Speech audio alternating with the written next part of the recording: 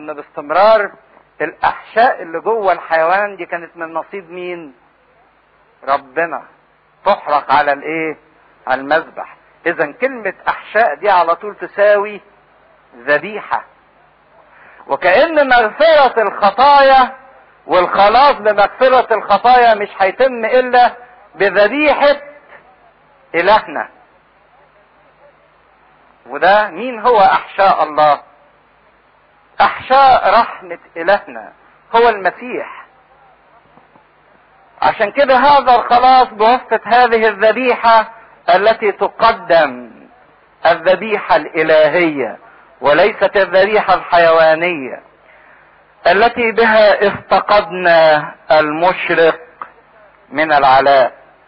قلنا افتقدنا يعني زرنا، نزل لحد عندنا، تجسد من اجلنا، ذلك شمس البر الذي اشرق من العلاء. عشان كده كان لقوا دلائل كتيرة لميلاد المسيح، ان نجم ظهر فين؟ في المشرق، زي ما الشمس اشرقت من ناحية المشارق. المشرق من العلاء ده النور اللي جه يضيء علينا كلنا عشان يقدم لنا هذا الخلاص، ليضيء على الجالسين في الظلمة وظلال الموت. الناس اللي عايشة في الضلمة واللي حبت الضلمة واللي الضلمة اكتنفتها وغلبتها وجرتها وجرجرتها وحبستها. كل انسان عايش في الضلمة هو انسان عايش في الخطية. وهنا على طول في وعي روحي نبوي، زكريا يستلهم نبوات العهد القديم كلها، ان المسيح هيجي علشان ينور كنور حقيقي للناس اللي عاشت في الضلمة، ليضيء على الجالسين في الظلمة وظلال الموت. حاجتين، ظلمة وظلال الموت. الظلمة دي الناس اللي عايشة في العالم في الضلمة. طب وظلال الموت دول الناس اللي ماتوا ونزلوا فين؟ في الجحيم، لان الجحيم ايضا ظلمة. طلعوا كده معايا سفر اشعياء اصحاح 9، نشوف النبوة الجميلة اللي لقطها زكريا واتكلم فيها. اشعياء 9 صفحة 1002 عدد 1: ولكن لا يكون ظلام للتي عليها ضيق، كما أهان الزمان الأول أرض ذبولون وأرض نفتالي، يكرم الأخير طريق البحر عبر الأردن جليل الأمم.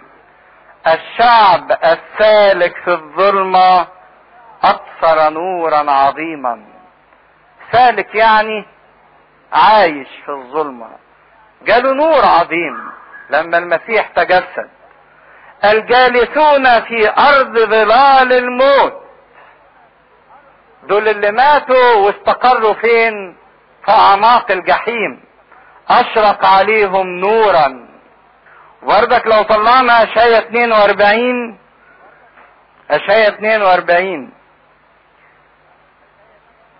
عدد 6 صفحة 1042: أنا الرب قد دعوتك بالبر فأمسكك بيدك واحفظك واجعلك عهدا للشعب ونورا للأمم. ليه؟ لتفتح عيون العمي، لتخرج من الحبس المأسورين، من بيت السجن الجالسين في الظلمة. ايه هو بيت السجن ده؟ الجحيم. فهنا اشرق النور العظيم المشرق من العلاء عشان يبدد هذه الظلمة، لكي يهدي اقدامنا، لكي يهدي اقدامنا في طريق السلام.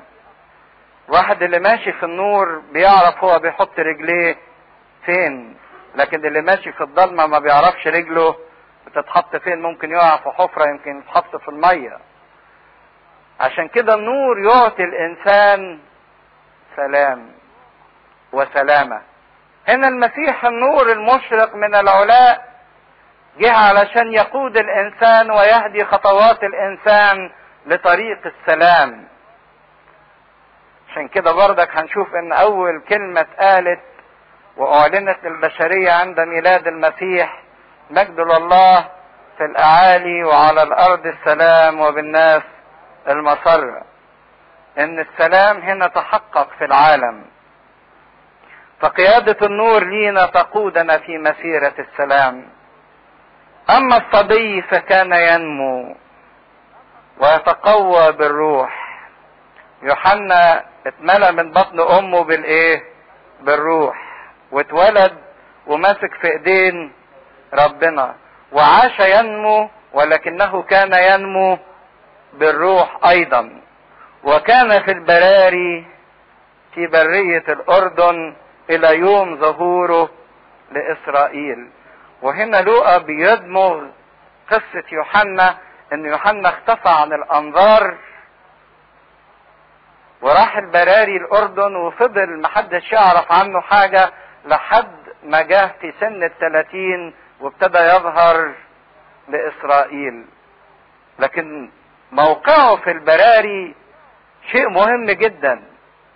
بنشوف ان البرية باستمرار كان ليها دور في حياة الناس العظام. موسى قبل ما يخرج الشعب عاش 40 سنة فين؟ في البرية. المسيح قبل ما يبتدي خدمته صام 40 يوم في البرية. ايليا النبي، يوحنا المعمدان كانت حياته كلها في البرية. عشان كده يوحنا مرتبط بإيليا، زي ما ايليا عاش في البرية يوحنا ايضا عاش في البرية. لكن ايه معنى البرية دهيت؟ زي ما هيرسم لنا صورة بعد كده، يقول ان يوحنا في البرية كان طعامه بسيط جدا، جراد وعسل بري، وكان لباسه وبر الابل. حاجة بسيطة جدا، حتة جلدة متغطي بيها. بينما يوحنا ده كان في الواقع نصيبه وحظه انه ما يكونش في البراري، لكن يكون فين؟ في الهيكل، من ضمن الكهنة، من ضمن الكهنة. وكان اللاويين يقعدوا لسن 20 يبتدوا يتعلموا خدمة الهيكل لحد ما يجي سن 30 يمارس عمله ككاهن. لكن هو ساب 3 حاجات. ساب المركز ككاهن، ساب الاكل والشرب، الملبس والمأكل، وعاش في البرية. وبكده يكون هو تخلص من اكبر فخاخ بيسقط فيها الناس كلهم. الجنس البشري كله بيقع في فخ من الفخاخ دهيت حتى الان. فخ الكسوة هنلبس ايه؟ فخ القوت هناكل ايه ونشرب ايه؟ وفخ المركز، مركزي ايه في هذا الكون؟ دول 3 فخاخ اللي الانسان بيضيع بسببهم. ماذا نأكل وماذا نشرب وماذا نلبس؟ الناس غارقين لفوق راسهم في اللبس وفي الاكل وفي الشرب وفي المركز. شوفوا مثلا اللبس، جنون الموضة والازياء واللي بيتصرف عليها، مش من اجل ان الناس محتاجة لثياب تلبسها، لكن دول بيغيروا الهدوم كل سنة مش لانهم محتاجينها، لكن للحاجة الى تغيير، للحاجة الى الظهور، علشان الانسان يظهر في رونق اجمل. وكم من مشاكل بتتجر ورا مثلا الموضة، وممكن الانسان يضحي بكل شيء عشان يقلد غيره لمجرد الرغبة بتغيير الزي والمظهر. جنون من غير وازع دافع او من غير رادع، محدش قادر يوقفه. حتى كده يسموا جنون الايه؟ الموضة. لان الانسان وقع تحت هذا الفخ، فخ الكسوة، فخ الاكل والشرب. قال عنهم بولس: الههم بطنهم ومجدهم في خزيهم. وكم من حياة ناس كتيرة بتضيع بسبب الاكل والشرب وبسبب اللبس. عشان كده المسيح قال العبارة: ان كان لنا قوت وكسوة، قالها على فم بولس لتلميذه تيموثاوس: ان كان لنا قوت وكسوة فلنكتفي بهما، وده اللي عمله يوحنا، نجا من فخ القوت والكسوة واكتفى بيهم. وايضا نجح في انه ينجو من فخ المركز، لانه رفض الكهنوت في ايام حنان وقيافة. وما ادراكم بهذا الكهنوت من منصب ومن مركز ومن سلطان ومن غنى ومن مجد، حتى ان الانسان اللي بيتحرر من ارتباطاته اللي بيرتبط بيها او بيبقى تحت سلطانها يستطيع انه ينطلق زي ما يوحنا انطلق وصار اعظم مواليد النساء. الناس في مفهومها ان اعظم مواليد النساء هو اللي ياكل احسن اكل واللي يلبس احسن لبس واللي ياخد احسن مركز، لكن ده مش في نظر المسيح. عشان كده عاش يوحنا في البراري عيشة البساطة، تحرر من كل اغراء وتحرر من كل خوف، لانه كان انسان ممتلئ من الروح وليه علاقة بالروح القدس. وبيقفل القديس لوقا عن يوحنا لحظة لكيما يستكمل قصة ميلاد السيد المسيح، وبعد كده يرجع مرة تانية ليوحنا. في حد يحب يسأل حاجة في الجزء ده؟ اتفضل. ايليا ويوحنا الاتنين جم بنفس الروح، ممتلئين بالروح. ده كان عايش في البراري وده عاش في البراري. ده وقف قدام الظلم وده برضك وقف قدام الظلم. ده توب الناس وده توب الناس، فجه بروح ايليا. الإصحاح الثاني، انجيل معلمنا لوقا الإصحاح الثاني من عدد 1. وفي تلك الايام صدر امر من اغسطس قيصر بان يكتتب كل المسكونة، وهذا الاكتتاب الاول جرى اذ كان كيرينيوس والي سوريا، فذهب الجميع ليكتتبوا كل واحد الى مدينته. فصعد يوسف ايضا من الجليل من مدينة الناصرة الى اليهودية الى مدينة داود التي تدعى بيت لحم، لكونه من بيت داود وعشيرته، ليكتتب مع مريم امرأته المخطوبة وهي حبلى. وبينما هما هناك تمت ايامها لتلد، فولدت ابنها البكر وقمطته واضجعته في المذود، اذ لم يكن لهما موضع في المنزل. وكان في تلك الكورة رعاة متبدين يحرسون حراسات الليل على رعيتهم. وإذ ملاك الرب وقف بهم ومجد الرب أضاء حولهم، فخافوا خوفا عظيما. فقال لهم الملاك لا تخافوا، فها أنا أبشركم بفرح عظيم يكون لجميع الشعب. إنه ولد لكم اليوم في مدينة داود مخلص، هو المسيح الرب. وهذه لكم العلامة، تجدون طفلا مقمتا مضجعا في مذود. وظهر بغتة مع الملاك جمهور من الجند السماوي مسبحين الله وقائلين المجد لله في الأعالي وعلى الأرض السلام وبالناس المسرة.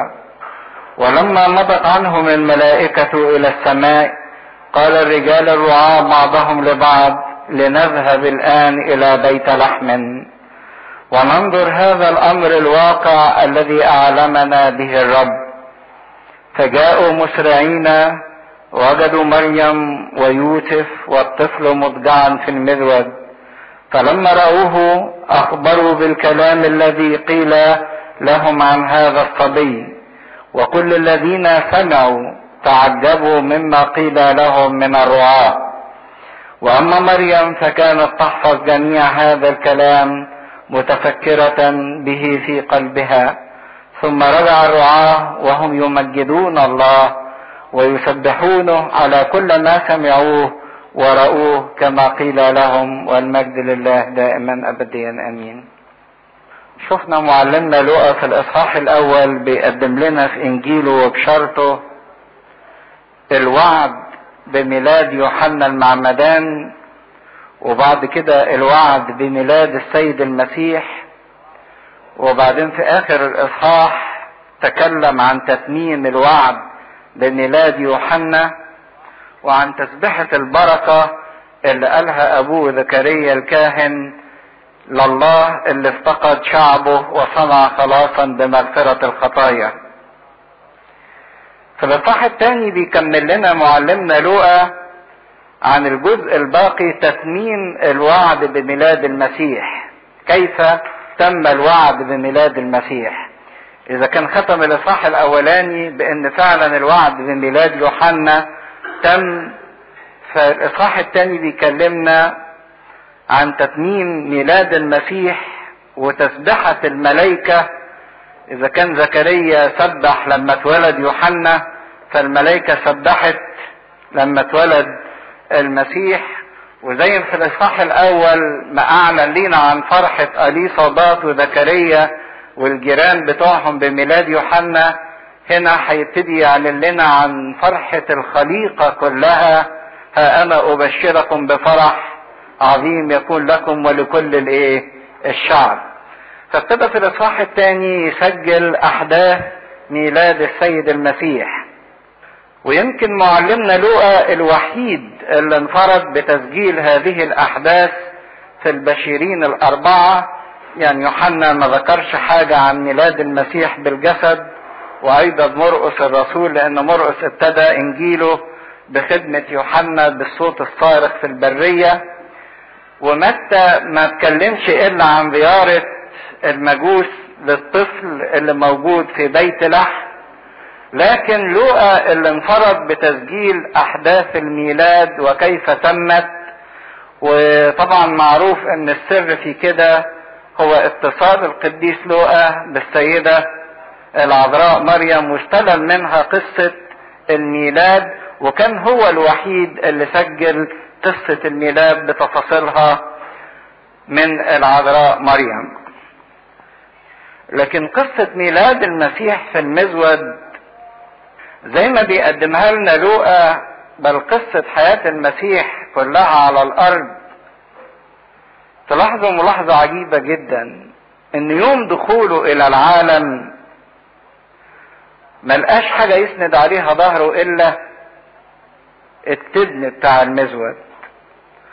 ويوم خروجه من العالم ملقاش حاجة يسند عليها ظهره الا خشبة الصليب. عشان كده ده الصورة اللي بيرسمها لنا معلمنا لوقا من اول دخول المسيح الى العالم لحد ما خرج من العالم وهو ليس له اين يسند رأسه.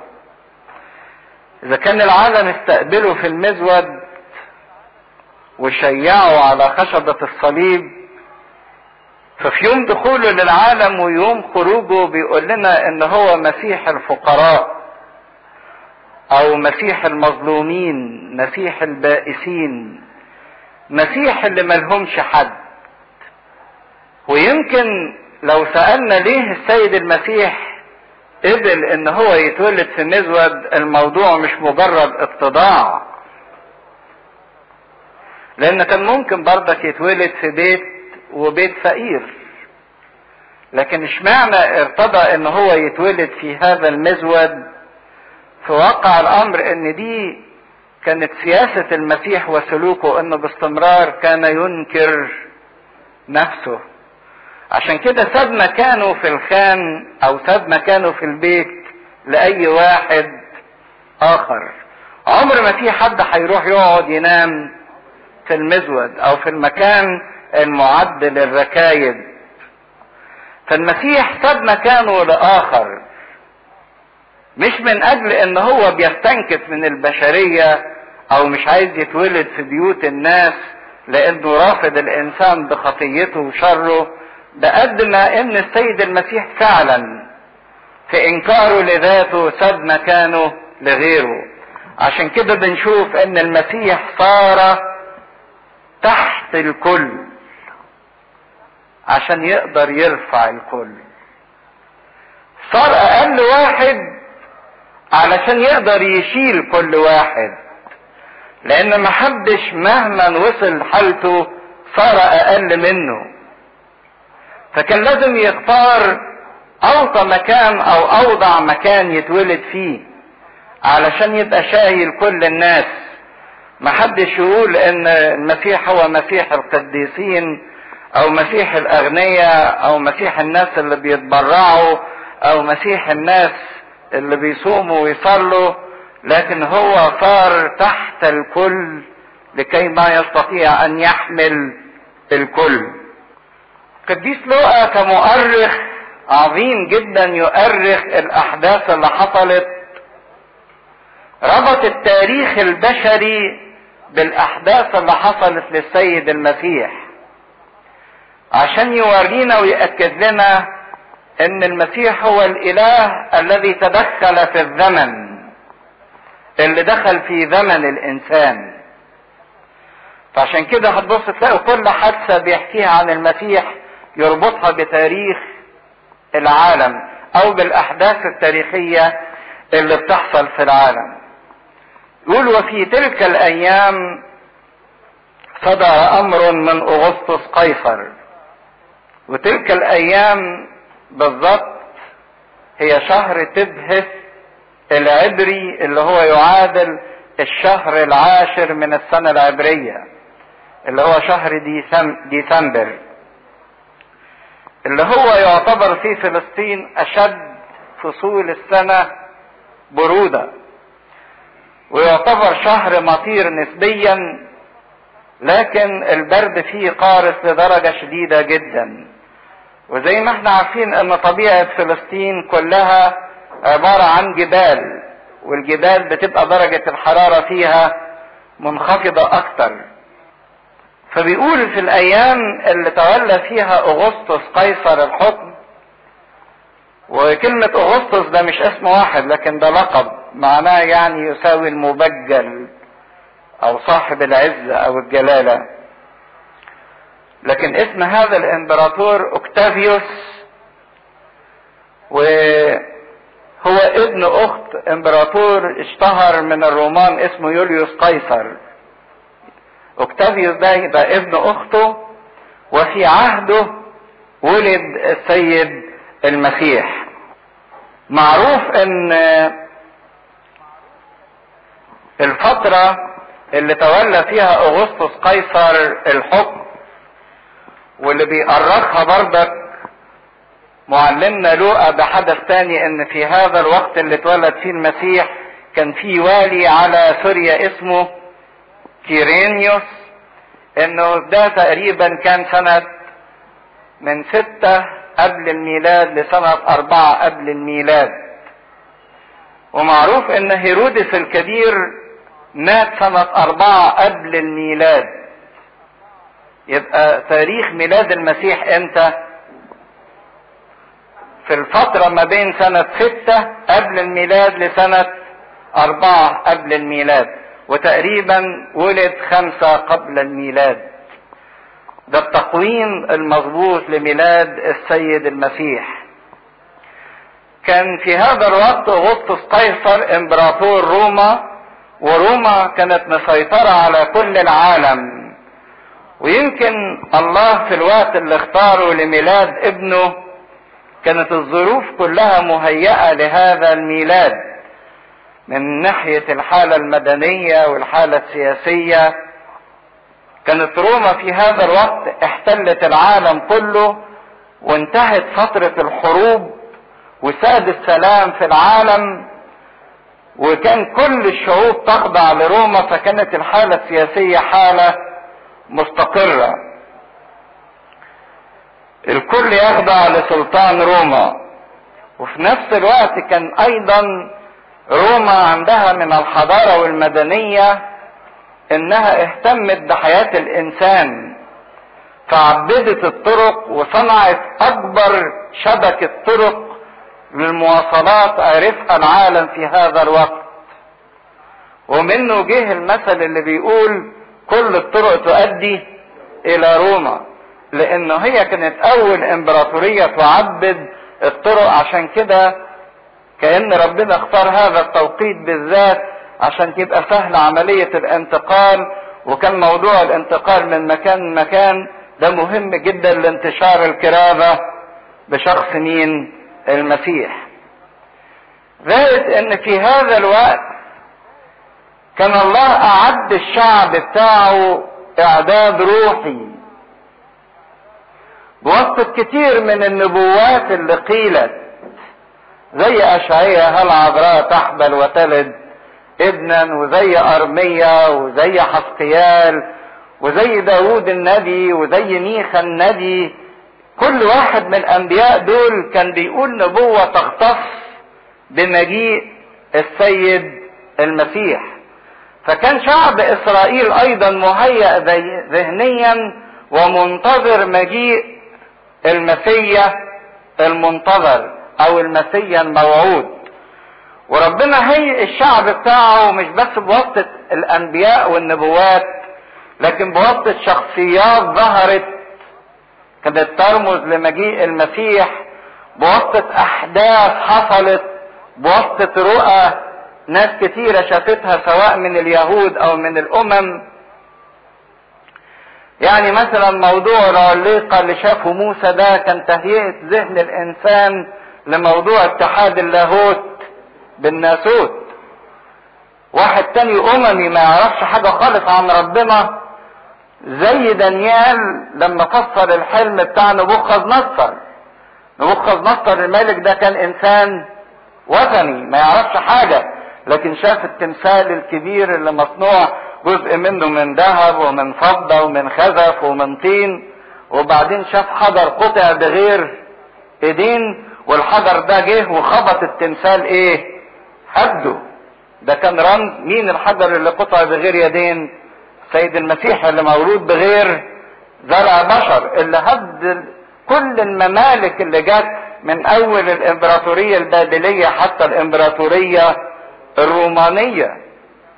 فاذا الله كان جهز العالم لمجيئه ولفكرة التجسد، ان الالهة تظهر في وسط البشر. زي ما احنا بنسبح طول شهر كياك بتسبحة الثلاث فتية. اشمعنى الثلاث فتية اللي اخترناهم؟ اصل الثلاث فتية دول عين التجسد، لانهم جوه الاتون شافوا الرابع الشهير بايه؟ بابن الالهة. الله نزل معاهم في وسط الاتون، هو ده التجسد. والنار ما قدرتش تحرق حاجة منهم. اللاهوت اتحد بالناسوت من غير ما اللاهوت يحرق الناسوت. فكل الافكار دي كانت موجودة في العالم وهيأت الناس لمجيء السيد المسيح.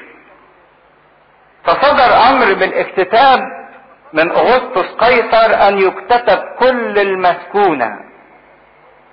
كل المسكونة يعني كل المناطق الخاضعة للامبراطورية الرومانية، وكان تقريبا في هذا الوقت كل العالم المعروف او المكتشف خاضع لروما.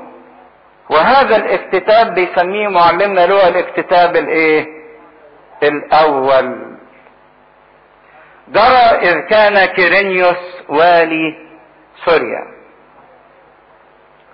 برضك عشان نبقى عارفين الخطة السياسية او الناحية السياسية في الاحداث، احنا في الفترة ما بين 6 قبل الميلاد لسنة 4 قبل الميلاد كان يحكم العالم كله اغسطس قيصر اللي هو اسمه اوكتافيوس، وكان تحته ولاة كثيرين او ملوك كثيرين. منهم كيرينيوس ده اخذ منطقة سوريا، وكانت سوريا في هذا الوقت بيسموها مملكة النبطيين. استطاعت انها تاخد حتة من فلسطين اللي هي شمال اليهودية، اللي هي الحتة اللي فيها الناصرة والجليل. لكن في نفس الوقت كان في ملك اخر اسمه هيرودس الكبير، بس ده كان بيملك فين؟ على جنوب اليهودية اللي عاصمتها اورشليم، عشان تفهموا الملوك اللي كانوا في هذا الوقت. يعني الناصرة كانت تبع مين؟ كيرينيوس، بينما اورشليم كانت تبع هيرودس الكبير. لكن الكل خاضع تحت امر اغسطس قيصر. اغسطس قيصر عمل هذا الاكتتاب الاول، وهنشوف ان كان بيعمل هذا الاكتتاب كل 10 سنين. لكن اول مرة يعمل فيها هذا الاكتتاب دخل المسيح كمواطن رسمي مسجل في الكتب او في الدواوين الرسمية للحكومة. اتعد كمواطن رسمي من اول اكتتاب اتعمل. كان الاكتتاب ده فايدته انه يعرف تعداد شعب قد ايه او تعداد العالم قد ايه. كان التعداد ده مهم عشان حاجتين.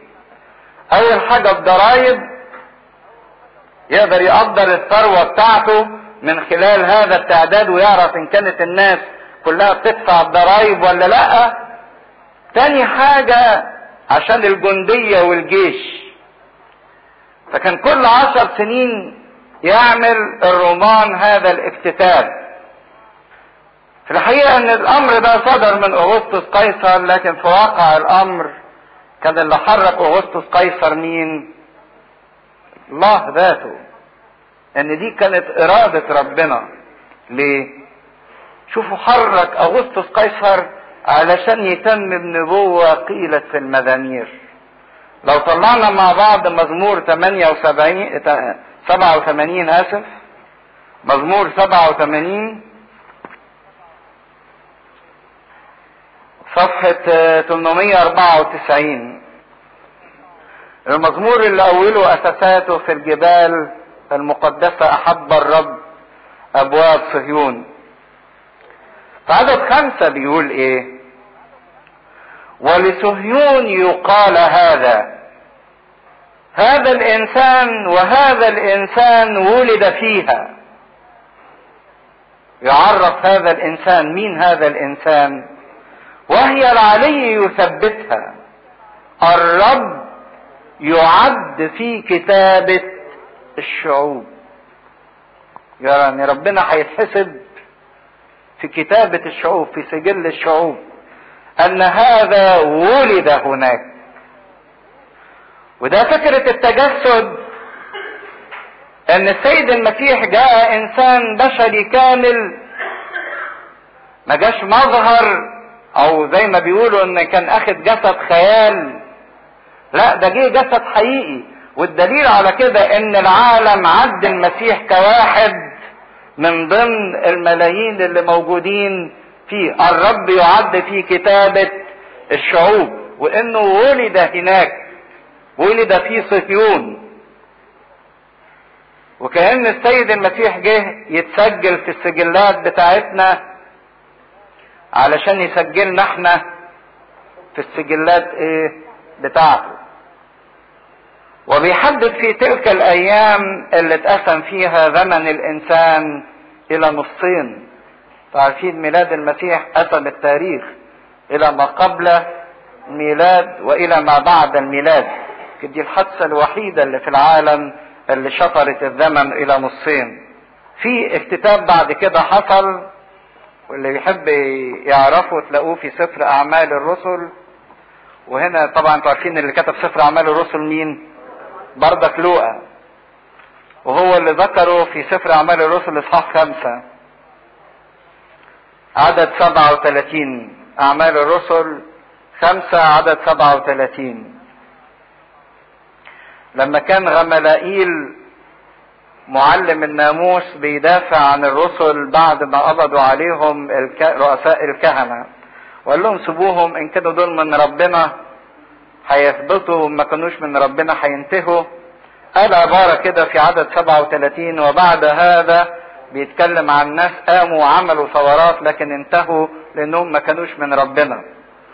بعد هذا قام يهوذا الجليلي في ايام الاكتتاب، وده كان تاني اكتتاب، وكان حوالي سنة 11 ميلادية. واذاغ وراءه شعبا غفيرا، فذاك ايضا هلك، وجميع الذين انقادوا اليه تشتتوا. ده الاكتتاب الثاني اللي تم. عشان كده لوقا كمؤرخ دقيق جدا بيؤرخ ميعاد وزمن ميلاد المسيح بانه كان في زمن الاكتتاب الاولاني.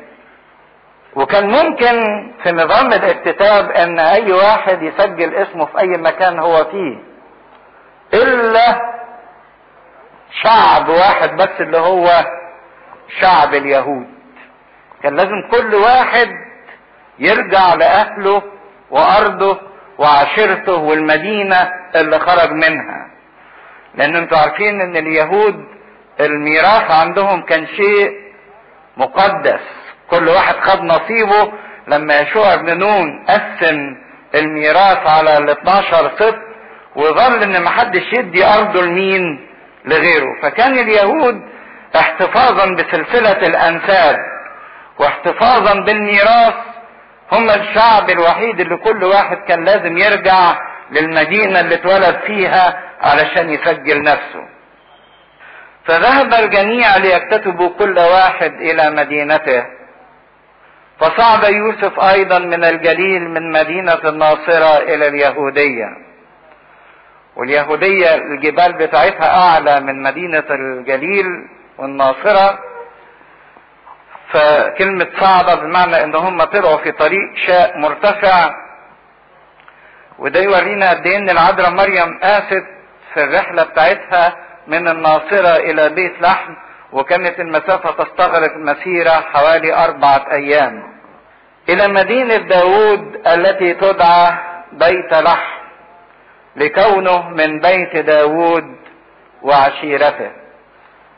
كلمة بيت لحم معناها بيت الخبز، والمسيح كخبز حي نازل من السماء كان لازم يتولد فين؟ في مكانه، في بيت الخبز او في بيت لحم. حقيقة ان مش ده بس كان هدف الاكتتاب، لكن الله اراد تتميم النبوات اللي جت. عشان كده نشوف ان حتى مكان ميلاد المسيح كان معروف منذ العهد القديم. لو طلعنا سفر ميخا النبي الاصحاح الخامس، سفر ميخا الاصحاح الخامس عدد 2 صفحة 1322 1322: واما انت يا بيت لحم افراطا وانت صغيرة ان تكوني بين الوف يهوذا.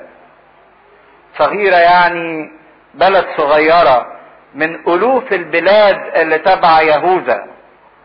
فمنك يخرج لي يعني الخاص ايه بيا، الذي يكون متسلطا على اسرائيل ومخارجه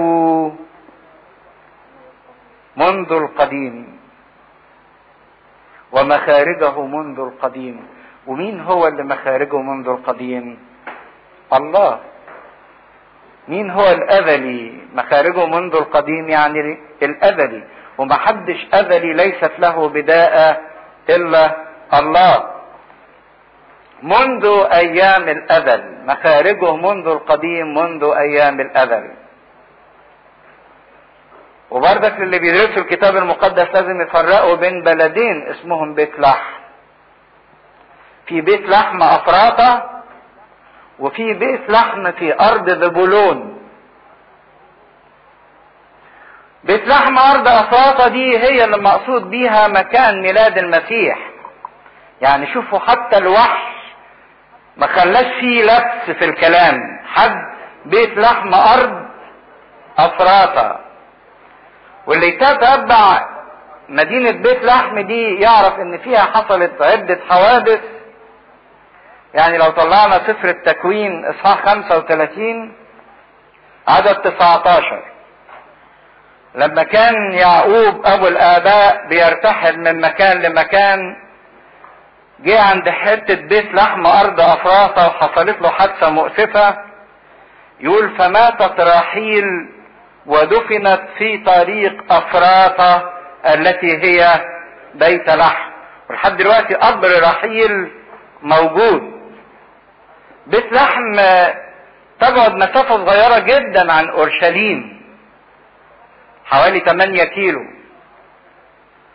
وقبر رحيل ما زال موجود. بردك في هذا الاصحاح عدد 21 هنقرا كده آية نخليها في ذهننا لحد ما نيجي كمان شوية.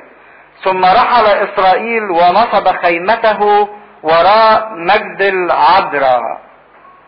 المكان ده مكان مهم لان هنشوفه دلوقتي في انجيل معلمنا لوقا. مجد العذراء. فكان تحرك العائلة من اجل اتمام النبوة ان المسيح يولد في بيت لحم، لان بيت لحم ارض افراطة هي المكان اللي ينبغي ان يخرج منه الذي مخارجه منذ القديم، منذ ايام الازل. وتعرفوا طبعا ان بيت لحم ده كان مدينة داوود اللي عاش فيها، وراعوث جدة داوود المؤابية لما اخذت نصيبها من بوعز سكنت ايضا في بيت لحم، لكونه من بيت داوود وعشيرته، ليكتتب مع مريم امرأته المخطوبة وهي حبلى. وهنا القديس لوقا يصر انه يعلن بتولية العذراء، انه بالرغم من حبلها لكن انها لم تتزوج يوسف النجار. وكان ده ترتيب ربنا ان المسيح يسجل رسميا انه ابن مريم وابن يوسف من اجل وضعه العالمي بين الناس كلهم. وكان يوسف احد الشخصيات الفريدة اللي فعلا ان كان انسانا بارا يستحق ان يستأمن على هذا السر. صحيح المسيح اتنسب ليوسف، لكن في واقع الامر ده يوسف هو اللي اتشرف بالنسب الى المسيح. صحيح دعي ان هو ابن يوسف، لكن يوسف هو الذي انتسب الى المسيح، وده كان مجد يوسف وكان فرحة يوسف ان المسيح ينتسب اليه. وبينما هما هناك تمت ايامها لتلد، وهم في بيت لحم كملت ايام ولادتها وفاجأها الام الطلق.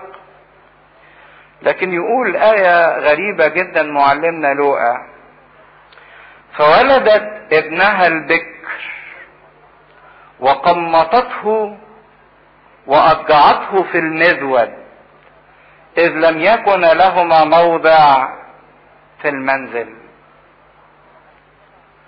هو يبدو طبعا من سياق الكلام ان حبل العذراء مريم وسفرها المسافة الطويلة وانها مش قادرة تمشي بسرعة، ده معناه ان هم وصلوا متأخرين بعد ما كانت كل الاماكن او كل المنازل انشغلت بالناس اللي جاية واخدة من كل مكان علشان تسجل نفسها، فما لهمش اي مكان ينزلوا فيه الا في مكان الركايب اللي بتستريح فيه الحيوانات علشان يحتفظ بخصوصية المكان للعذراء مريم. والواحد يبص يلاقي التعبير اللي استخدمه لوقا يقول انها ولدت ابنها البكر وقمطته وأضجعته. يعني العذراء هي اللي عملت كل حاجة، ما كانش معاها حد يساعدها. يعني لسه طالعة من آلام الولادة وتضطر وهي في آلامها انها تجيب الطفل وتحميه وتلفه في الخرق. قمطته يعني جابت حتة قماش ولفته فيها وبعدين تلف شريط على حتة القماش دي علشان تحمي الطفل من البرد الشديد بتاع بيت لحم. هي اللي عملت هذه العملية بعد كل ما عانته من آلام الولادة، معهاش حد، فتممت العملية دي بنفسها. ده لو كانت واحدة تانية كانت تقول مين اللي هيأكلني، مين اللي هيشربني، مين اللي هيخدمني لحد ما اخف، لحد ما استطيع ان انا اتحرك. لكن العذراء مريم لم تتذمر. يعني هي دي مكافأة ان انا ابقى ام الرب. البهدلة دهيت قامت بالعمل كله، وكأن دي كانت إرادة الله أن يظل هذا الموضوع لا يراه أحد من البشر سوى العذراء. ده كان سر الميلاد البتولي. ماذا حدث وكيف تم؟ لحد دلوقتي البشرية لا تعلم أي شيء عن هذا الميلاد، لأن الوحيدة اللي شافته كانت العذراء. إيه اللي حصل محدش يعرف. وكان دي إرادة ربنا إن محدش يشاهد لحظة ميلاده ولحظة خروجه من جسد العذراء. يظل هذا سر مغلق إلى الأبد. فهي اللي قامت بعملية التقميط وإضجاع الابن، أو إنها تنيم هذا المولود، ولا ما لقيتش طبعا حاجة تنيمه عليها إلا التبن بتاع المزود اللي بياكله البهائم. لكن لوقا يتكلم بالاسلوب اليهودي، فولدت ابنها البكر. بعض الناس لما تيجي تقرا العباره دي تفتكر بكر يبقى ليه ايه؟ اخوات. لا، كلمه بكر مش معناها، لا تعني قط ان يتبعه اخرون، ان في وراء ناس تانيه، لكن كلمة بكر تعني عموما انه لم يسبقه احد في الميلاد، محدش قبله. عشان كده كل ابن وحيد هو بكر، لكن مش كل بكر هو وحيد لابوه وامه. تاني عشان نصحصح، كل ابن وحيد هو بالضرورة هو بكر، لكن مش كل بكر هو وحيد. اذا كل كلمة بكر لا تعني من يتبعه اخرون، بل تعني من لم يسبقه احد. لان كلمة بكر حسب النظام اليهودي تدعى على كل مولود فاتح رحم، يعني اول واحد يخرج من الرحم. تعرفين ان حسب النظام اليهودي ان هذا الابن البكر كان يكون مقدسا للرب. فكل بكر هو فاتح رحم، سواء كان ليه اخوة او ملوش، فكل اول طفل يتولد يسمى بكر. ده تم في المغارة او في مغارة المزود اللي حاليا، عارفين الملكة هيلانا لما زارت اورشليم وزارت بيت لحم، دورت على مكان هذا المزود وانشأت عليه كنيسة بيت لحم او كنيسة المهد. ولحد دلوقتي هذه الكنيسة موجودة، وعاملين فيها منظر جميل جدا. عاملين نجمة فضية في المغارة دهيت، والنجمة دي مطعمة وسط الرخام الابيض، وفي 16 قنديل من الفضة.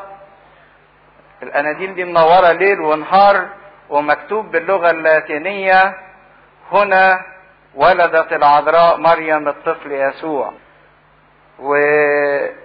والكنيسة دهيت جنبيها مغارة معروفة باسم مغارة القديس جيروم، لان القديس جيروم كان حوالي سنة 386 ميلادية حس بقداسة هذا المكان، فراح قعد في المغارة اللي جنب المزود بتاعة المسيح، قعد 30 سنة في المغارة دهيت. المغارة بتاعة القديس جيروم موجودة لحد دلوقتي، وخلال 30 سنة ترجم الكتاب المقدس من اللغة اليونانية للغة اللاتينية. ودي حاجة لازم نعرفها، ان الفضل للقديس جيروم في ان احنا دلوقتي بنقرا الكتاب المقدس. تعرفين اللغة اللاتينية هي اصل كل اللغات دلوقتي، هي اصل الانجليزي والفرنساوي والالماني، اللغة اللاتينية مش اليونانية. اليونانية دلوقتي اندثرت. فالقديس جيروم سنة 386 ميلادية قعد 30 سنة في مغارة جنب المزود بتاعة المسيح ينقل الكتاب المقدس من اللغة اليونانية الى اللغة اللاتينية. وعشان كده بفضله احنا من اللغة اللاتينية ترجم الكتاب المقدس لكل لغات العالم. المغارة دي ايضا ما زالت موجودة، وتاريخيا معروف ان اول احتفال عمل بميلاد المسيح، الكنيسة الاولانية ما كانتش رتبت احتفالاتها، يعني ما كانتش بتعيد بعيد الميلاد زي ما احنا بنعيد بيه دلوقتي، لكن معروف ان اول كريسماس اتعمل في العالم كله كان سنة 354 ميلاديا. ده اول كريسماس عرفه العالم، احتفال للعالم كله بميلاد السيد المسيح كان سنة 354 ميلاديا. فهنا بنشوف ان ما كانش ليهم موضع في اي منزل، وده ما كانش ترفع من الله عن خدمة البشرية ليه، بقد ما ان هو ساب مكانه لغيره علشان غيره يقدر يلاقي مكان يتولد فيه او ان هو يبيت فيه. وكان في تلك الكورة رعاة متبدين يحرسون حراسات الليل على رعيتهم. قريب من هذا المكان بيت لحم، على بعد مسافة قليلة جدا كان في حقل يرعى فيه هؤلاء الرعاة الأغنام بتاعهم.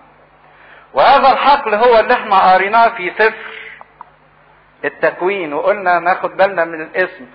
قلنا ان يعقوب انتقل من بيت لحم الى مجدال عذراء. مجدال عذراء ده المكان اللي ظهر فيه الملاك للرعاة وبشرهم بميلاد المسيح. حتى المكان ده تنبأ عنه ميخا النبي. يعني لو طلعنا سفر ميخا اصحاح 4 عدد 8 صفحة 1322: وأنت يا برج القطيع أكمة بنت صهيون، إليك يأتي. مين اللي هيجي؟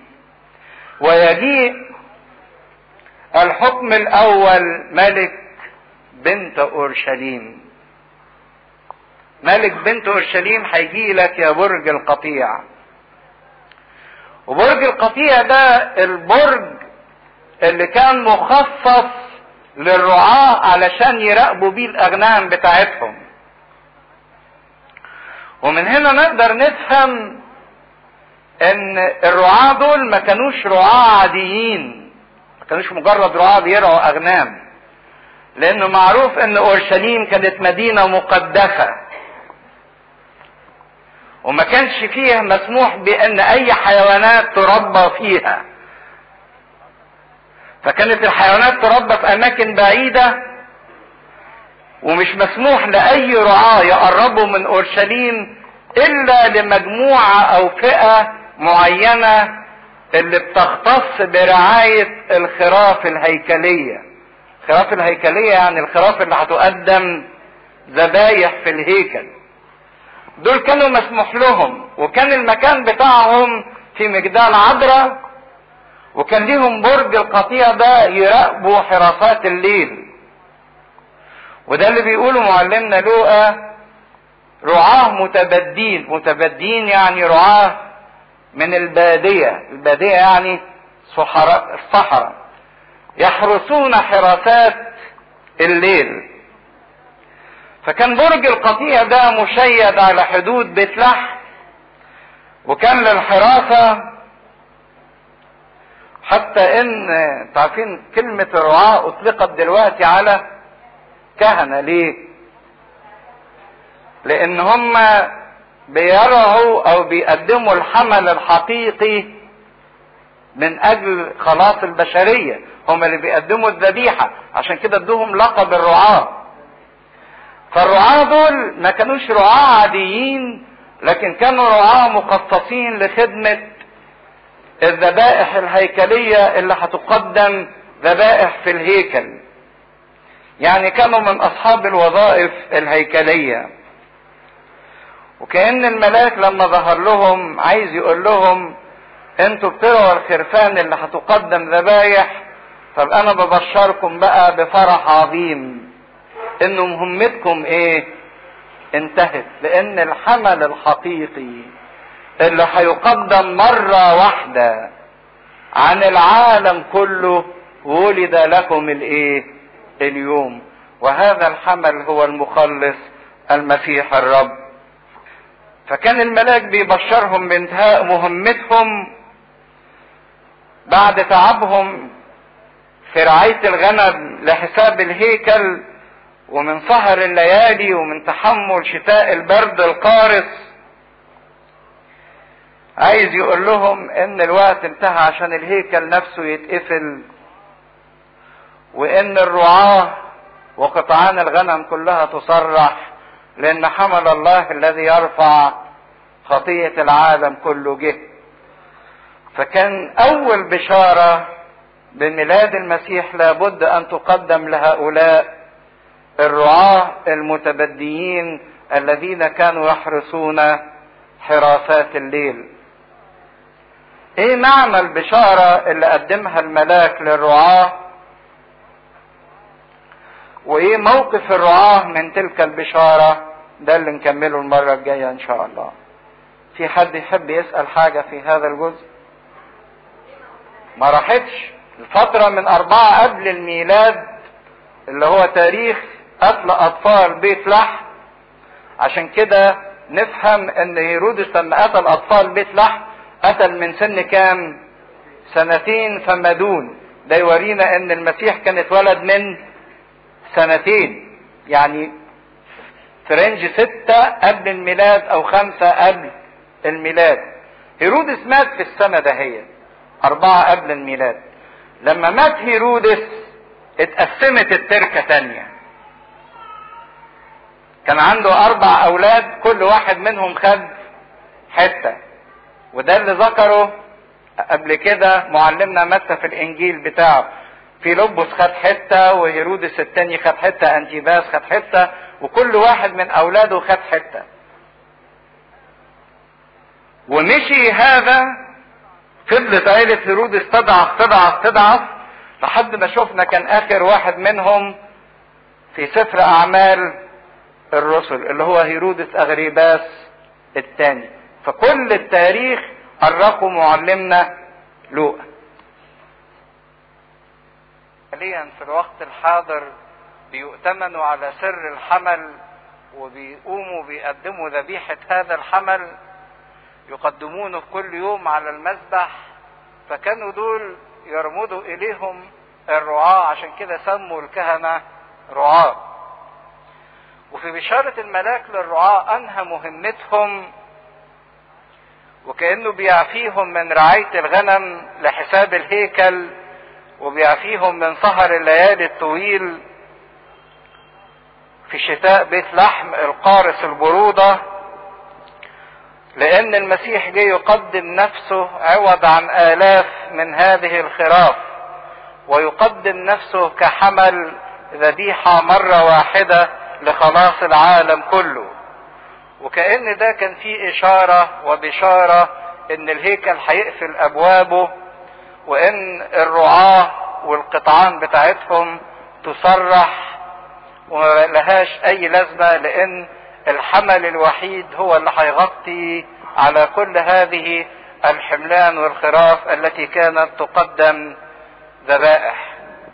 وإذا كان أول ناس استعلن ليهم ميلاد المسيح هم هؤلاء الرعاة، فده بيورينا مين اللي يقدر يعاين ميلاد المسيح،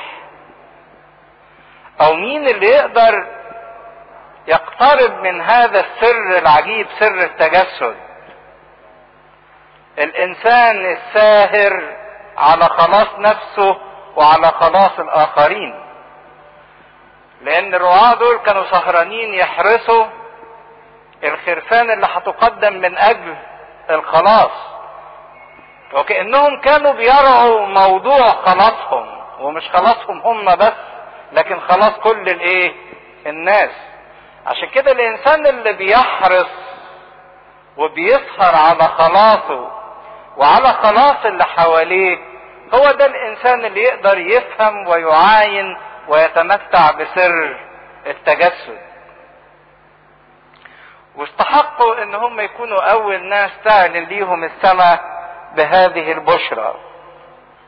واذا كانوا هم رعاة متبديين، يعني رعاة من البادية يحرسون حراسات الليل على رعيتهم، يقول واذ ملاك الرب وقف بهم ومجد الرب اضاء حولهم. نفس كلمة مجد الرب هي نفس الكلمة اللي كانت بتستخدم في العهد القديم، مجد الشكيناه. ايه مجد الشكيناه ده؟ هي تعرفين في خيمة الاجتماع كان جوه قدس الاقداس فيه تابوت العهد، وكان فوق تابوت العهد فيه غطا، والغطا ده عليه 2 ملائكة كروبيمين، وكان حضور الله يعلن بواسطة نور يظهر ما بين الكروبيمين. ده اللي بنسميه مجد الشكيناه، دليل على حضور الله. فكل لوقا يستخدم نفس التعبير ومجد الرب اضاء حولهم، يعني حضور الله ايه؟ شخصيا. حضور الله شخصيا، قدروا يعينوه. عشان كده يسموا ملاك الرب ملاك الحضرة الالهية، اعلان حضور الله بواسطة هذا الملاك. لان الانسان ما كانش يقدر يرى الله ويعيش، فكان الله اما يظهر في صورة انسان في شبه جسد، او يظهر في صورة ملاك. وده اللي يفسر لنا خافوا خوفا عظيما. ليه خافوا؟ ده الانسان من ربنا، ولما الانسان يقرب من اصله ومصدره وسر وجوده يقوم الانسان يخاف. ده مفروض ان الانسان يفرح، لكن اللي حصل ان هذا الخوف كان نتيجة عوامل معينة. ان كانت الخطية موجودة بين الانسان وبين الله كفاصل وكحد للعقاب وللايه؟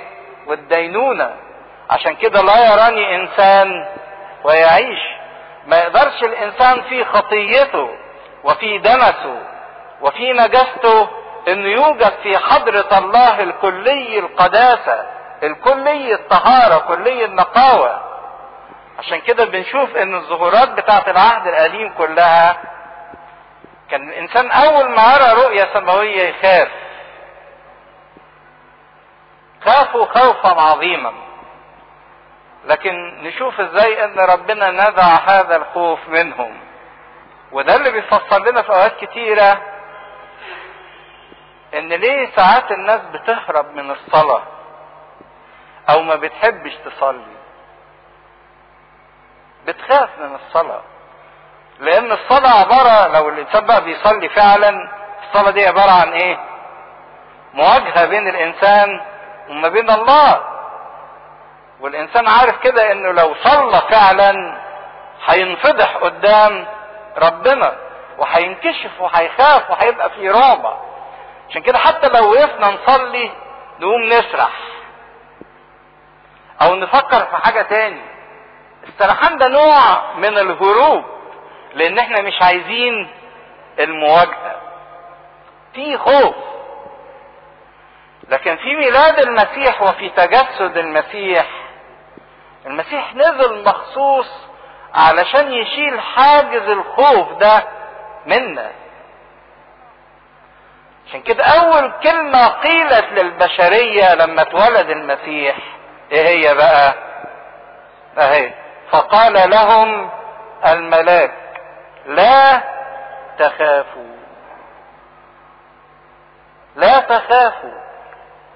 اول كلمة وجهت للبشرية في الممثلة في هؤلاء الرعاة انكم ما تخافوش، لان المسيح جه مخصوص علشان ينزع حاجز الخوف اللي بين الانسان وبين الله، اللي خلى واحد زي الانبا انطونيوس يتجرأ في وقت من الاوقات وقال انا لا اخاف الله. ليه ما بتخافش ربنا؟ قال لك علشان انا بحبه، والمحبة تطرح الخوف الى خارج. ده معنى التجسد.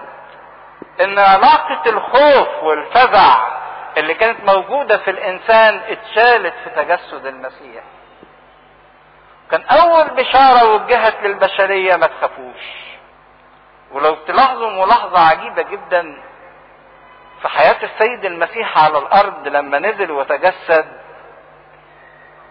كان كل عمل المسيح مش بس الفداء والخلاص والغفران والآلام.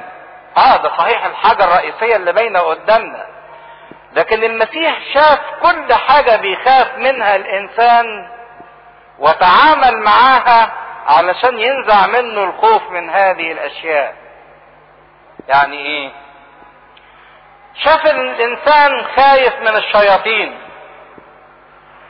عمل له إيه؟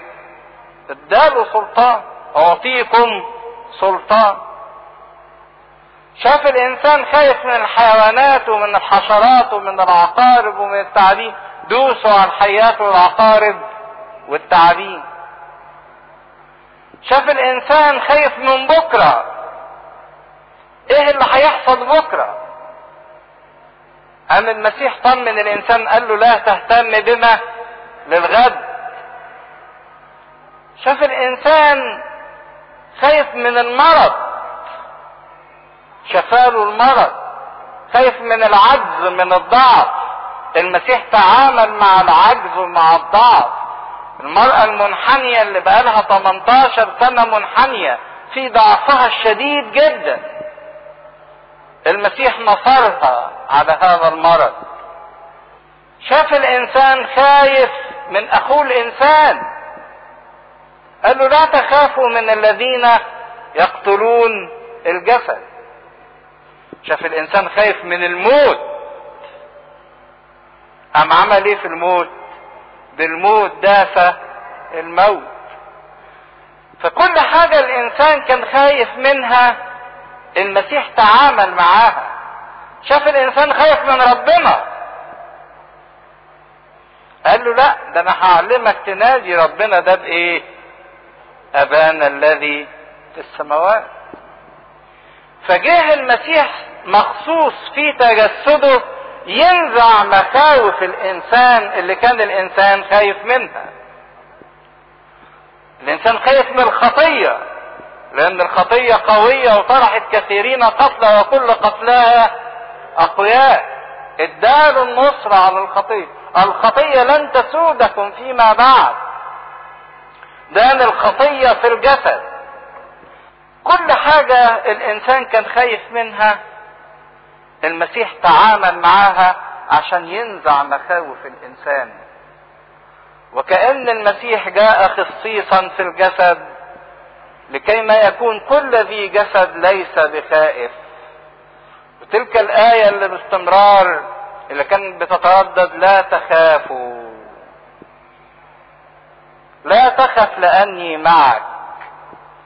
شاف الإنسان خايف من الطبيعة وثورة البحر وهيجان الرياح، اداله السلطان وهداله البحر والريح.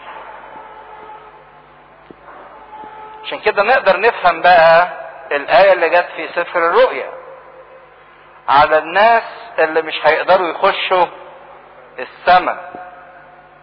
على رأس القايمة اللي مش هتخش السماء مين؟ أما الخائفون والزناة والسحرة وعبدة الأصنام. بقى الخائفون قبل الزناة وقبل السحرة وقبل عبدة الأصنام. الخائفون على رأس القايمة اللي مش هتخش السماء. ايه يا رب ده بقى؟ يقول لك اصل معنى ان واحد خايف معناه ايه؟ انه ما استفادش بالعمل اللي انا عملته، ما استفادش بتجسدي. واحد ظل محتفظ بالمخاوف بتاعته جواه، ده انسان ما عرفنيش، ما يقدرش يخش السماء. عشان كده خطيرة جدا ان تكون بشارة الملاك لينا لا تخافوا واحنا ما زلنا مرعوبين في مخاوفنا، سواء كان ليها وجود او من خيالاتنا. فها انا ابشركم بفرح عظيم يكون لجميع الشعب. فرح عظيم. خدوا بالكم احنا بنتكلم، احنا بنحط معاني سر التجسد.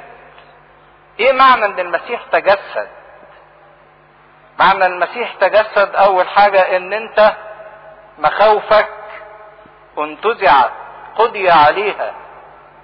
طب اذا كان مفيش خوف في حياة الانسان، على طول يجي مكان الخوف ايه؟ فرح. ويقول عليه ان هو فرح عظيم. طب المشكلة لما نيجي ندور احنا عيدنا بكم عيد ميلاد؟ كتير، 20 30 40 50 عيد ميلاد. طب ليه ما شعرناش بهذا الفرح العظيم؟ ليه ما شعرناش بهذا الفرح العظيم؟ ده الملاك بيتكلم، والملاك مش ممكن يكون كاذب، وكلمته صادقة ان ده فرح عظيم. معنى ان المسيح تجسد من اجلي ان ده فرح عظيم جدا لا يعبر عنه. طب ليه ما بنفرحش؟ ما بنفرحش حاجة من الاتنين. لان في عطل في ان احنا نسمع هذا الخبر ان ميلاد المسيح مفرح، ما سمعناش، او في عطل في الفتن، اما عطل في السمع او في عطل في الفهم. قد نكون سمعنا لكن ما فهمناش يعني ايه المسيح اتولد. عشان كده مهم جدا في احتفالنا بعيد الميلاد، مش ان احنا نيجي الكنيسة بالليل ومجرد نتشيك ونلبس وناكل ونتفسح. المهم ان ما يبقاش في عطل في السمع ولا في الفهم، عشان الانسان يستطيع انه يكون له فرحة عظيمة جدا. وبيبين لهم سبب هذا الفرح العظيم: انه ولد لكم اليوم في مدينة داوود مخلص هو المسيح الرب. سر الفرح العظيم هو ذلك المولود مخلص المسيح الرب. وان البشارة المفرحة انه ولد لكم، يعني هذا الميلاد يختص ايه؟ بيكم. وهنا تمت نبوة اشعياء اللي قالها يولد لنا ولد، ان هذا الولد خاص بينا احنا. مخلص، لكن يا ترى ايه مفهوم هذا المخلص؟ كلمة يسوع يعني مخلص، المسيح يعني الممسوح، الرب اللي هي يهوه أدوناي. حقيقة ان في سببين بيخلوا الانسان ما بيقدرش يفرح فرحة ميلاد ربنا وبيعطلوا هذا الميلاد.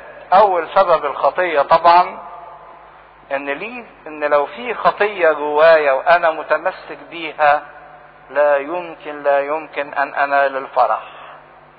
لو في خطية وانا متمسك بيها ومش عايز اتوب عنها، ده اول سبب. تاني سبب عدم المحبة، او لو انا فيا بغضة تجاه اخر او مش قادر احب واحد، لا يمكن ان انا اقدر اشعر بفرحة ميلاد المخلص. دول الحاجتين اللي بيعطلوا اي فرحة في حياة الانسان: الخطية والبغضة. لكن لو الحاجتين دول اتشالوا من حياة الانسان يستطيع ان يتمتع بهذا الفرح. لان الخطية تمثل عدم السمع، واحد ما سمعش لان الخطية سدت ودانه. بينما البغضة تعطل الفهم، الانسان اللي بيكره ما يقدرش يفهم يعني ايه ان المسيح اتولد من اجله، ان دي فرحة عظيمة. وهذه لكم العلامة، واداهم علامة يقدروا يتعرفوا على شخص المسيح من خلالها: تجدون طفلا مقمتا مضجعا في مذود. العلامة ليها شقين، ان في طفل مقمط يعني ملفوف، يلفوا الطفل الصغير ما يلبسوش ملابس واسعة خصوصا في الشتاء لان الهواء يخش له فيبرد، فكنوع من التدفئة وحماية للطفل يلفوه بقطع من القماش عشان تبقى ماسكة عليه ومنع الهواء والبرودة عنه. فقال لهم اول حاجة ان ده طفل مقمط ملفوف بلفائف ومضجعا في مذود، لان مش ممكن يبقى في حد تاني اتولد في مذود او محطوط في مذود. ودي العلامة اللي استدل من خلالها الرعاة على شخص المسيح لما نزلوا البيت لحم من مجداع العذراء من برج القطيع يدوروا في المباود اللي موجودة في بيت لحم عن هذه الصفات. طفل لسه مولود مقمط ومحطوط فيه، واذا كانت دي علامة المسيح انه طفل مقمط مضجوع في مذود، كانت اول علامة على المسيح انه اخلى ذاته، علامة الاتضاع. اخلى ذاته من كل مجد من كل بهاء وصار طفلا مضجعا في مذود. ده هو ده اللي في صورة الله في المجد والبهاء، بهاء مجده ورسم جوهره. وكأن الله اللي خلقنا على صورته، احنا مخلوقين على صورته، لم يتردد انه يعود وياخد صورتنا. هو خلقنا زيه، لكن لما تجسد خد شكلنا، وخد شكلنا في اقل صور المجد والكرامة. لما خلق الانسان الاول خلقه على صورته ومثاله في المجد والكرامة والحرية والارادة، ولما هو جه خد صورة الانسان خد اقل صورة للانسان في المجد والكرامة، صورة المذود، عشان يفدي الصورة اللي خلقها على صورته. واذا كانت الارض سكتت عند ميلاد المسيح ومحدش حس بيه، لكن السماء ما سكتتش، السماء ترنمت وفرحت. عشان كده يقول وظهر بغتة مع الملاك جمهور من الجند السماوي مسبحين الله وقائلين المجد لله في الاعالي وعلى الارض السلام وفي الناس المسرة. كانت انشودة الملائكة اللي ترنمت بيها السماء تلك التسبحة المثلثة، مجد لله في العلا، صار على الارض سلام، وصار في الناس المسرة. هي التسبحة المثلثة دي مرتبطة بعضيها ببعض. كل ما بندي لله مجده كل ما الارض يبقى عليها سلام، كل ما الناس تعيش في الفرح. ثلاثة مرتبطين جدا ببعض. ادي لربنا مجده في حياتك تعيش في سلام وتمتلئ بالفرح. ما تديش ربنا مجده ما تقدرش تبقى في سلام، ما تقدرش تتمتع بالفرح. بالمقابلة اللطيفة ما بين ميلاد السيد المسيح وهذه الأنشودة وما بين خلقة آدم الإنسان الأول، انتوا عارفين ربنا لما خلق آدم يقول وجبر الرب الإله آدم ووضعه في جنة عدن. وكلمة عدن معناها ايه؟ بهجة او مسرة، فرحة. جنة يعني جنينة، وكلمة عدن معناها بهجة او مسرة. يعني ربنا حط الانسان جوه جنينة البهجة والمسرة. لكن برغم ان الانسان كان عايش في وسط البهجة والمسرة، لكن ما كانش شبعان، غلط. اشتهى.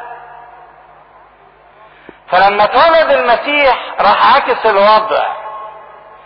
بدل ما الانسان كان عايش في البهجة والمسرة، جه المسيح قال لا، طب انا هدخل المسرة والبهجة جوه الانسان. المسرة والبهجة تبقى داخل الانسان، مش الانسان يبقى داخل البهجة والمسرة. هخلي السرور والبهجة ده جوه الانسان. لان بالرغم ساعات كتيرة جدا احنا بنرمي احزاننا على الظروف. لو كانت الظروف اللي انا عايش فيها كويسة كنت عشت مبسوط. لكن ربنا عايز يقول لك العيب مش في الظروف، العيب ايه؟ جواك. لكن الانسان الجديد، انسان المسيح، ممكن يبقى عايش في ظروف خارجية مرة جدا، لكن جواه بهجة وايه؟ ومسر. شوفوا ايوب مر بظروف صعبة ومرة جدا، لدرجة ان امرأته قعدت تقول له سب يومك ولعن الله وايه وموت. لكن ما غلطش، ما عملش زي ما قالت، لان ربنا كان حاطط البهجة والمسرة جواه. واحد زي بولس الرسول وهو في سجن فيليبي، رائحة نتنة وظلمة ومساجين وعلقة اخدها تمام، لكن بالرغم من كل الظروف السيئة اللي كان موجود فيها الا انه كان هو وسيلة عمالين يسبحوا ربنا. ده الانسان الجديد اللي بقت المسرة جواه. عشان كده يقول وبالناس المسرة. المسرة صارت داخل الناس. ولما مضت عنهم الملائكة الى السماء قال الرجال الرعاة بعضهم لبعض لنذهب الان الى بيت لحم وننظر هذا الامر الواقع الذي اعلمنا به الرب. فجاءوا مسرعين. حلاوة الرعاة دول هم حركتهم سريعة في انهم يحولوا الخبر اللي سمعوه الى خبرة، الى حاجة يدوقوها يجربوها يعيشوها.